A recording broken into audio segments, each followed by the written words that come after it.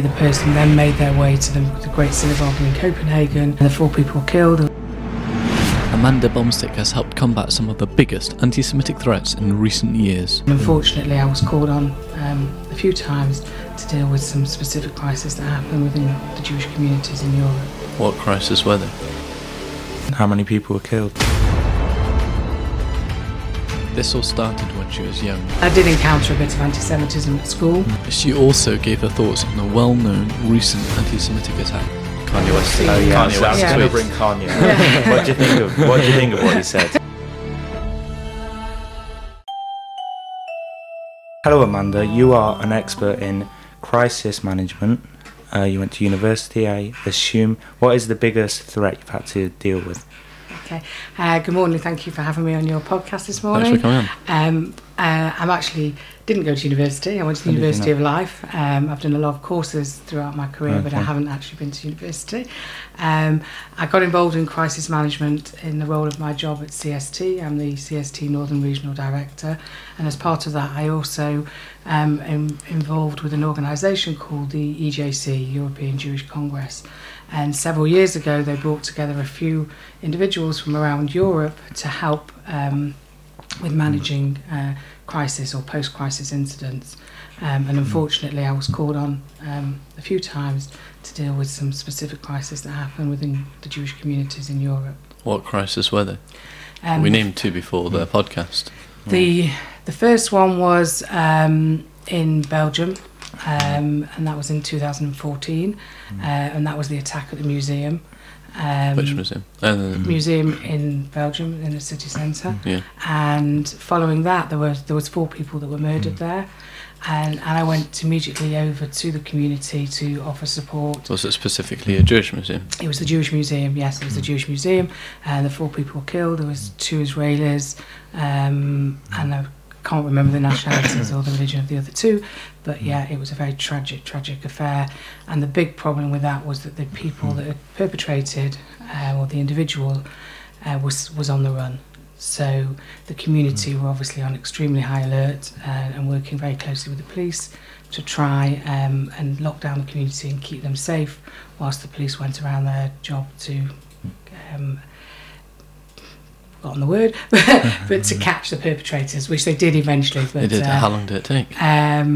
It took a few days. Oh wow! So the whole few days, the community weren't. Yeah. So there was a lot of anxiety with the community. There was a lot of anxiety with the security organisations. So myself and a couple of others from the EJC volunteer group went over and helped them with their day-to-day dealings with the community and keeping them calm. With the security community, yeah, and helping keeping them calm and focused, because it's very hard when you're in an incident to actually see it from above. So that was the sort of key role, to see things. How did you do that? Just observing them, assisting them at times when you could see that they were under pressure, advising them that they shouldn't move away from the situation, offering other amounts of advice around either security or just personal. Just a lot of external advice, right? Yeah, because you're from an external position. Yeah, it's just you can see things differently when you're not involved in it. And obviously that was the sort of training that we'd done. Some really simple things like telling people to stop and take breaks and eat, insisting people go on rest time, because if, God forbid, it happens to your community, you want to be there 24/7 to help, but actually, that's not going to help because you'd be too tired. So a lot of sort of things around there, and also helping with the support of liaising, if needed, with any external organisations. Within the 4 days, because you've gripped me onto my seat now, were anyone else killed, or was there no one else was injured in this 4 days? Not within the community, no. So you I did think the person went on the run, and there were some other incidents. Oh wow, okay. So. What was the other attack you were talking about before? The other attack was in Copenhagen, and that was the year later. You knew it very well. Well, I do remember this date, unfortunately, because it was Valentine's night, February the 14th/15th, and the actual attack started on the 14th, and the initial attack took place at a free speech event of a person who had some particular views that others didn't didn't. Were they in support of the free speech, or it wasn't so much free speech? It was they were outspoken about other communities, and this person arrived at the event and he shot somebody at the event and then went on the run. When he went on the run, obviously there was nobody knew where he was going, and there was a big police operation to try and track the person down. And sadly, the person then made their way to the Great Synagogue in Copenhagen, and there was a bat mitzvah taking place at the time, and there was security guards on, very similar to the security guards we have in Britain at the Community Security Trust. And a gentleman approached wearing a hoodie, and unfortunately he shot and killed one of the CST equivalents in Copenhagen. How many people were killed? Just the one person was killed, and police officers were injured. Well, there was another person at the previous event, but at the community event, and then the community reacted very well, and they had a lot of teenagers in the synagogue because it was a bat mitzvah, and they went into lockdown. And they kept the rest of the community So as the attacker was coming into the building, the attacker didn't get into the building because he shot this person outside. But could he not still get in? Or he couldn't get in because of the way the system had gates and stuff, and they went into lockdown, and they took everybody into a secure part, which is a sort of pre-rehearsed plans, unfortunately, that happens in communities. It's the most shocking thing to see in communities when instead of it's not like you can't ever really stop all the attacks, but to actually teach children. When I was in primary school, teaching us how to hide, how to run outside, and all those things, it's terrible. Awful, and that's something we do, sadly, literally on a day-to-day basis. That's a very key part of what we do at CST. We spend a lot of time with the schools, with the children, teaching them in a way that it's not as scary as it could be. Spend a lot of time literally per classroom and helping the children understand and taking the fear away where we can, and then obviously we have to practice those things. And sadly, seeing things firsthand, you realise how important it is to be prepared. Yeah. So I believe you run the Manchester branch of CST, is that correct? I run I'm the Northern Regional Director. Northern Regional Director. So I'm responsible for everywhere from Birmingham up to Scotland and over to Northern Ireland, just a little small area of the UK. We look after anywhere across those areas that have a Jewish community. Some of them are a lot larger than others. Obviously, Manchester is the second largest Jewish community outside of London. We have Leeds, we have Liverpool, we have Birmingham, we have Scotland, up to Aberdeen, going over to Belfast. Wow. So very busy. And as part of that, we have a fantastic team who are mostly based in the Manchester office, and we also have a small office in Leeds.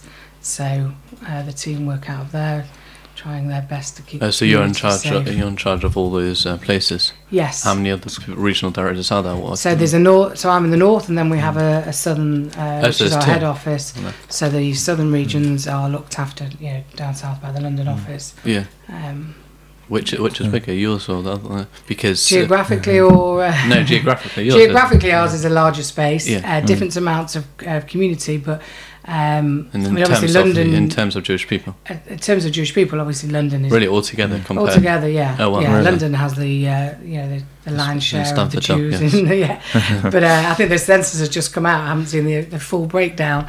But the community here is it's quite considerable. It's bigger than, I think we're 26,000 maybe now in Manchester. And then there's just pockets. So that's small? Yeah. The Jewish community. Yeah. You see, really? 26,000 people? I thought that'd be a whole lot more. Just in Manchester? Yeah. Oh, wow. Across, I think there's 260-something thousand in this latest census that's just come out. Oh, really? I haven't studied it, so don't quote me on it. I just saw an article on BBC talking apart from the census, not talking about Jews, but talking... Yeah, but it's it's an interesting thing to look at, because it shows you the population in this area. Or how we're changing. How we're changing, and it also shows me, for me, it's very useful because it shows me where our customers are, for want of a... Do you read a lot of these things? Yeah, it's always interesting because to find out that there are still, Jews in areas that we maybe didn't know about. We look after places like Hull and Grimsby where you think there's no community, but there are still, it might be 10 or 20 or 30 people, but they're still important to us. So what you do now is you run like a quite big branch of the CST, which is helping people with security and Jewish people. How did you even get into this? How did you start? How did I start? Good question. It was a long time ago. Don't ask me how long, because that's rude.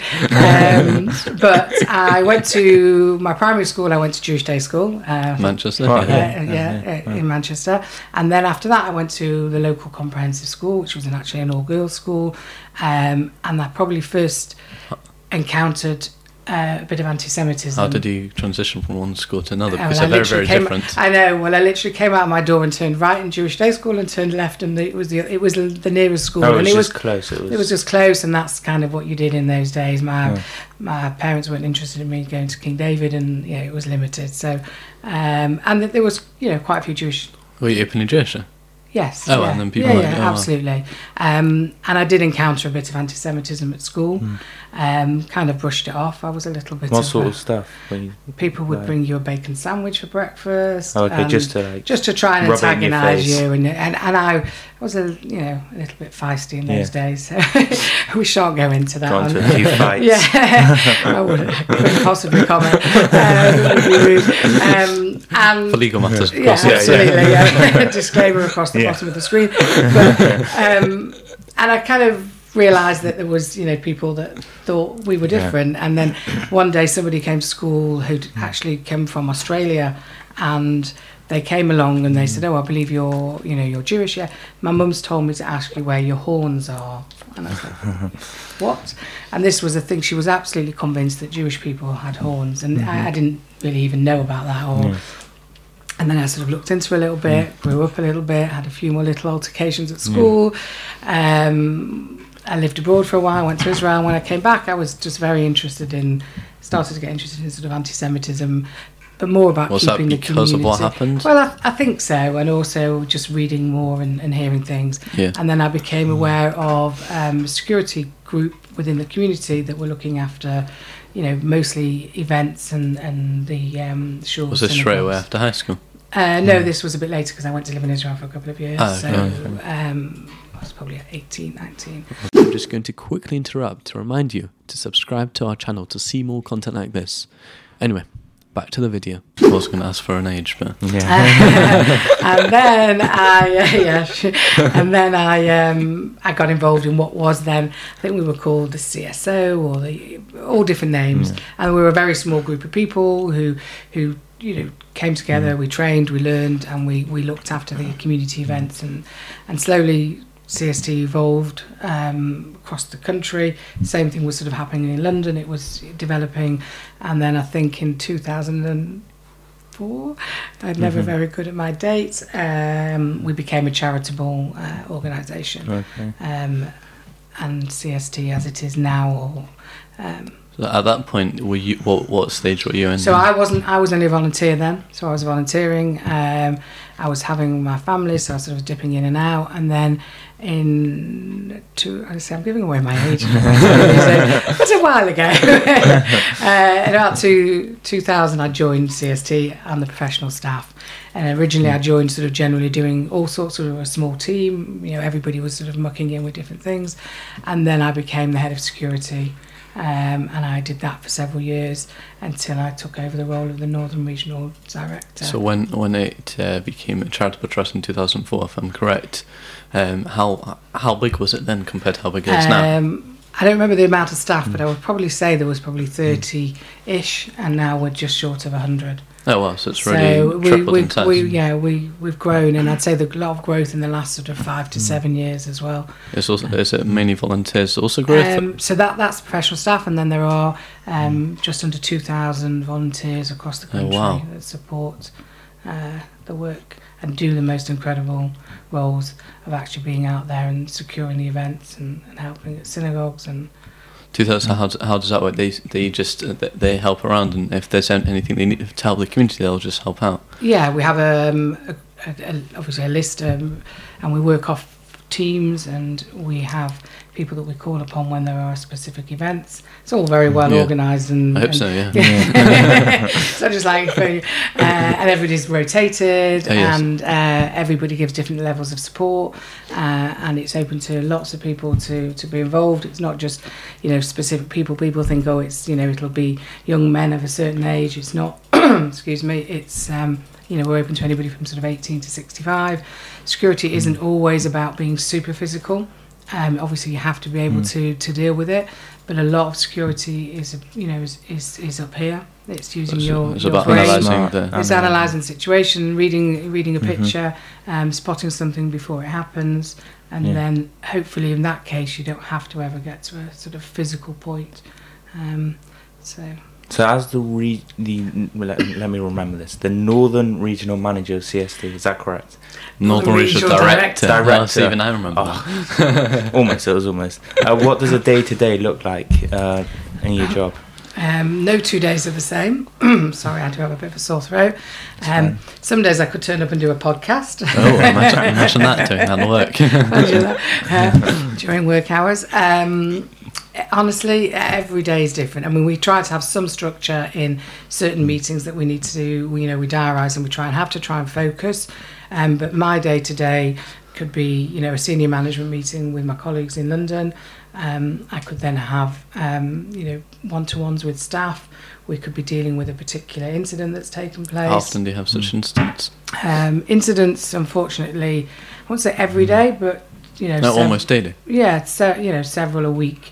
But that could involve something really minor, or it could be something a lot more complicated. So anything from somebody receiving an antisemitic letter in the post, really? and then the work that has to go into that. Obviously, dealing with the police, seeing why that person's received that letter, and looking into it. It could be somebody walking home from shul on a Shabbat morning that's phoned up after Shabbos and said, car registration XYZ has thrown an egg at me, or shouted abuse, and we work with every different type of incident. Yeah. And then the day continues. Who knows what will happen? And managing the team, obviously. So what sort of things could happen if I received a letter in the post and you found the person? What could you realistically do? Well, realistically, what happens is any incidents that come into us, we ask people to report it to the police. It's very important that all incidents are reported to the police, and then we will work with the police. Something like a letter, there's not that much that we will do on the forensic side. Obviously, that's down to the police. But it could be that somebody might have posted something on social media. It could be that... Would the police actually analyse the forensics of the letter? Sometimes they will. Yeah, really? If they feel it's important. Yeah, I mean, if you've received a letter that's saying, death to Jews and something... Kanye West. Kanye West. I'm going to bring Kanye. What do you think of what he said? No comment. Legal matters. Exactly. I think it's absolutely outrageous, and it's that real dilemma between fame and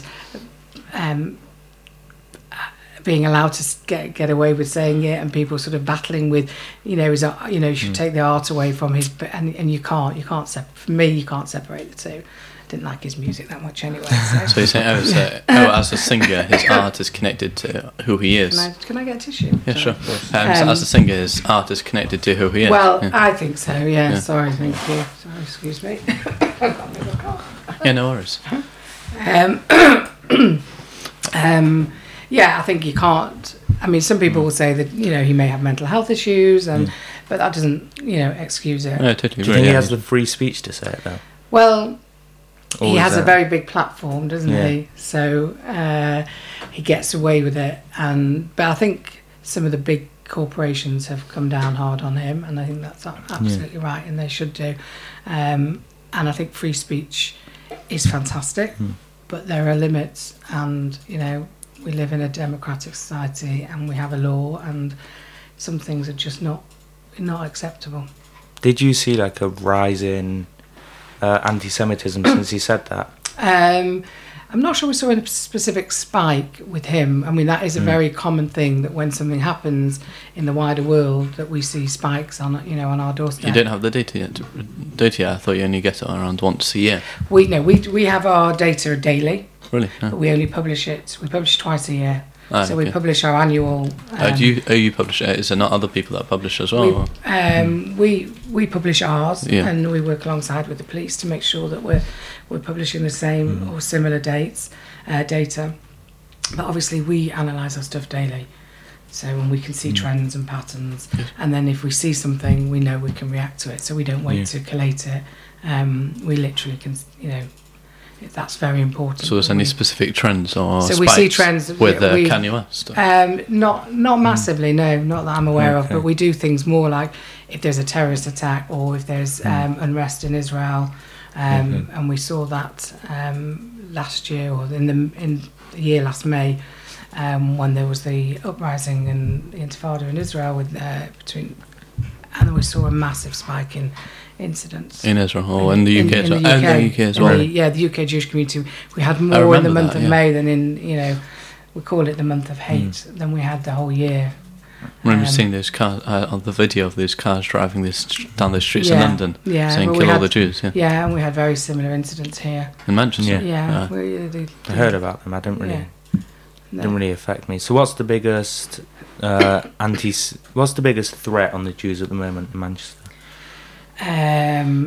Well, the Jews, it's not the biggest threat. The threat is always from terrorism. I mean, antisemitism is obviously a threat, and it's very unsettling and not nice to be experiencing it. But terrorism is obviously at the forefront of our minds at all times. We saw the horrific attack at the Manchester Arena, and that just, what we see is when there are attacks and there's similarities, especially where we saw in Copenhagen, in Belgium, in France, in India, often attacks happen not specifically originally to the Jewish community.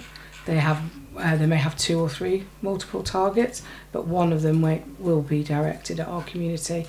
So we are constantly, every time there is something in this country, we have to be at the ready to think that potentially that our community will be How do next. you spot them? How do you deal with early prevention? So if you spot like someone doing something dodgy online and so we do that. Preventative security is a very big thing, and that's our visual security. So when you see our CST volunteers and staff who are out there, they're constantly looking for something that doesn't fit right, and that's what they're trained for. Early prevention.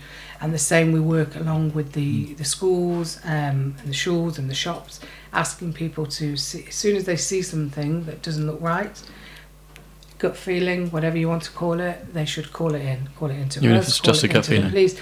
If you come into your work in the morning, and every morning there's always through the same cars, and suddenly you see a guy sitting in a car, a bit slouched, his hood up, and you think it could be nothing. It could be nothing, but he doesn't normally. He's not normally here. Chances are he's nothing. But you would then think, well, I'm going to keep an eye on this person, and if after a while they've not moved or you're concerned, that's something that you should consider as not normal for your environment. So you would potentially. It'll be worth calling in for something like that. Calling into the police. It could be a potential somebody who's going to burgle, someone who's going to mug, or it could be somebody who's just sitting in the car wanting to have a sleep. But if you feel it's not right for your environment, then normally you'd be the best judge of that. And it's the same if you're standing on a door at Shaw. You know your customers, you know who comes in, and if somebody comes up that doesn't normally come to your Shaw, you know that's not right. It doesn't mean that they're bad, you just know that it's not. So you would, you'd interrogate, not interrogate, that's a terrible word.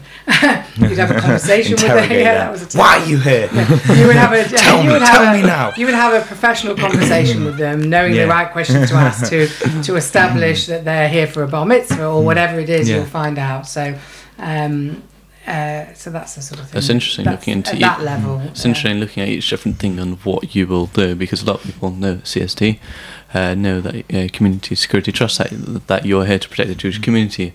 Most people don't know how you do or what you do. So it's like, but you said in each different situation, this is what you do on those attacks. You wouldn't then give them an external point of view, and you give them practical advice. When they're left to go to the door, you collaborate with the police and you share information. And it's just interesting. What would you do if something was, let's say, online hate? Because we both know there's a massive rise in online hate. What do you do on the online hate is a very large percentage of and it's growing. Pardon? And it's growing. Yeah. And it's, once that door has been opened on the internet, there's no closing it, and it just grows and grows. And we spend a lot of time working on that, researching it. We have a team of researchers, and we do look at things. If we see something that we feel is concerning, of course we go straight to the police with it, and we work closely with them on that kind of. So you're more of an analytics. You don't. Do you do anything or you get anything done, or is more just analysing it for the police? If you go onto our website, you will see there are a few cases where we have worked alongside the police when we've picked up information and we've packaged that information up, we've delivered it to the police, we've worked with the police, and then they have brought the individuals to account. So if someone complains directly to you, you can help them. Yes. You can go to the police. If somebody spots something that and they think it's wrong, absolutely report it, and it's something very much that we would. And sometimes it's worth reporting to CST because you'll work with the police, yes, and I'm sure you get priority. I'm not sure we'll get priority, but we have a very good working relationship, and they know we come from a professional standpoint. So if we're bringing something to them, they know that we feel it's important. And what do you analyse and what do you use this? Because you said most of the work you do isn't actually doing, but it's more analysing online. Well, no, some I mean, we do various levels of work. There's the physical, there's the analytics. So we look at the research. So everything's out there on the web. You guys work in social media, so it could be. I mean, obviously Kanye West is not necessarily British or whatever, but if somebody else has tweeted something or something comes to our attention, we will then. We can look into that. It's all open source information. It's out there. Some people are better looking at than others, and obviously that's something we pride ourselves on, being able to find things that are out there. And then we can look into somebody. So if you tweeted, I don't like tomatoes, and we were looking for people who don't like tomatoes, and then we start looking into you, and we find actually there's he not only doesn't like tomatoes, he also doesn't like apples. He doesn't like apples as well. That's weird. So we can sort of put a package together. This is actually me though. We did our research, exactly. But often what you find is that, on a serious note, is that people who start off with one ideology somewhere in amongst you see trends between different people online. And you see there's always, unfortunately, if somebody has hatred in them and they don't like things, somewhere on that list there will be the Jewish community. We might be number 1, we might be number 10, we might but most people and most cases that have subsequently been dealt with the police and the courts, even if it wasn't an initial attack on the Jewish people, if you delve into it, you will find that their ideology was that they're either Nazi sympathisers or whatever. But there's somewhere in there that we figure. How do you differentiate between an attack just being a terrorist attack, and an attack being an anti-Semitic attack? Because sometimes they'll attack a few people, one of them happens to be Jewish. Sometimes they'll. Luckily, that's the job of the police to differentiate. But we would, we're very keen that things are called what they are, and I think the government and the police have sort of moved on in that. It's still the job of the police to decide what calls that as hateful and what anti-Semitic. I mean, we can identify. Terrorist attack is different, but if you're talking about an anti-Semitic attack, so if you're a victim and you go to the police and you report it, then it is categorised as an anti-Semitic attack, no question. It's what you believe it to be. We can be a little bit tougher on our levels, because if you came to me and said somebody threw an egg at me, we'd say, do you think why do you think that's anti-Semitic? So we'd sort of, but if you went to the police and said to the police, I'm Jewish and somebody threw an egg at me, it was anti-Semitic, then there's no question, because that's what you believe it to be. So I'll put it down to what I believe it to be. I can see where that's opening a lot of doors for trouble. Well, not really, but it's just you're the victim, and that's how you've perceived it to be. So doesn't necessarily mean it will get prosecuted as that. To be kept down on his records, not for anything legal, unless it's for the court case. But it's not anything definite.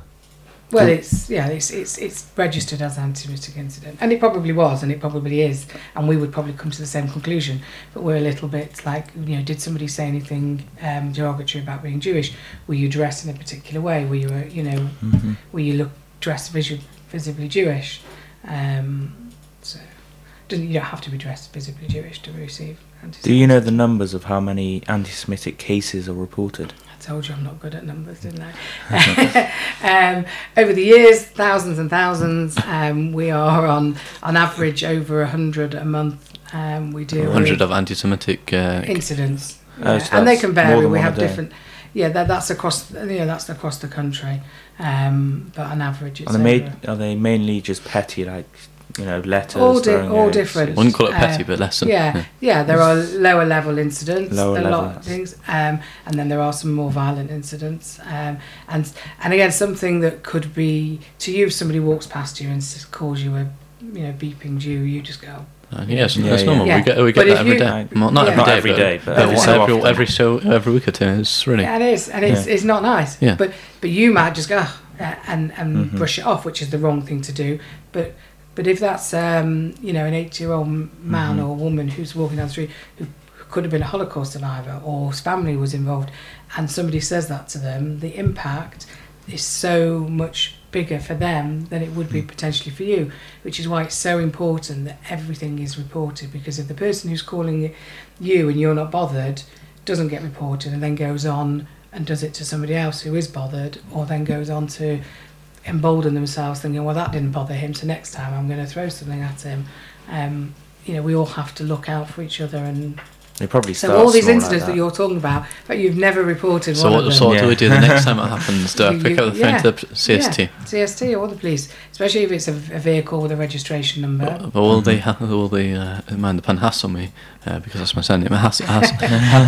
It's not called hassling. It's dealing with an incident. No, but I'm saying, will they hassle me, take me to the station and everything? Or no, I hope not. Unless you've done something wrong. Is it just simple? No, let's not talk about just that. call up. You call.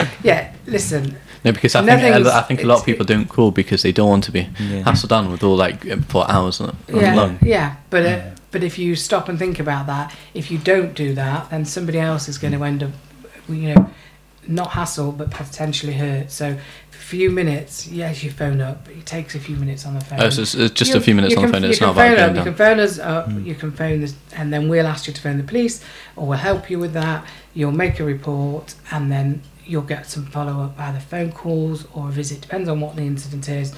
But if it's not registered, the police can't understand how many incidents are out there and how the community need their support. Because as much as CST is out there, we can't, we work alongside the police. The police are the law enforcers, not CST. And if we can't give them a true picture, so, if you've probably had 30, 40, 50 incidents that the police don't know about, they're not getting the true picture, so they can't then allocate the right amount of resources to it. So if they think there's only 5 incidents in Salford in a month versus 50 incidents somewhere else, they're going to put the 50. Oh, okay. But if they suddenly find out, or that there's actually 50 incidents, then they know where to put their resources. So it's not really about that specific anti-Semitic. It's about all of them. It's both, because if you didn't like Amanda said, if you didn't stop it there, then that person could be bolder and do more and do worse every single time that no one stops them. Absolutely, and often what you find on both sides, that the perpetrator, it's not the first time they've done it, and the victim, when they come to us, it's not the first time they've been a victim. So after 10 times, you'll suddenly think, well, I've had enough, I'm actually going to do something about it.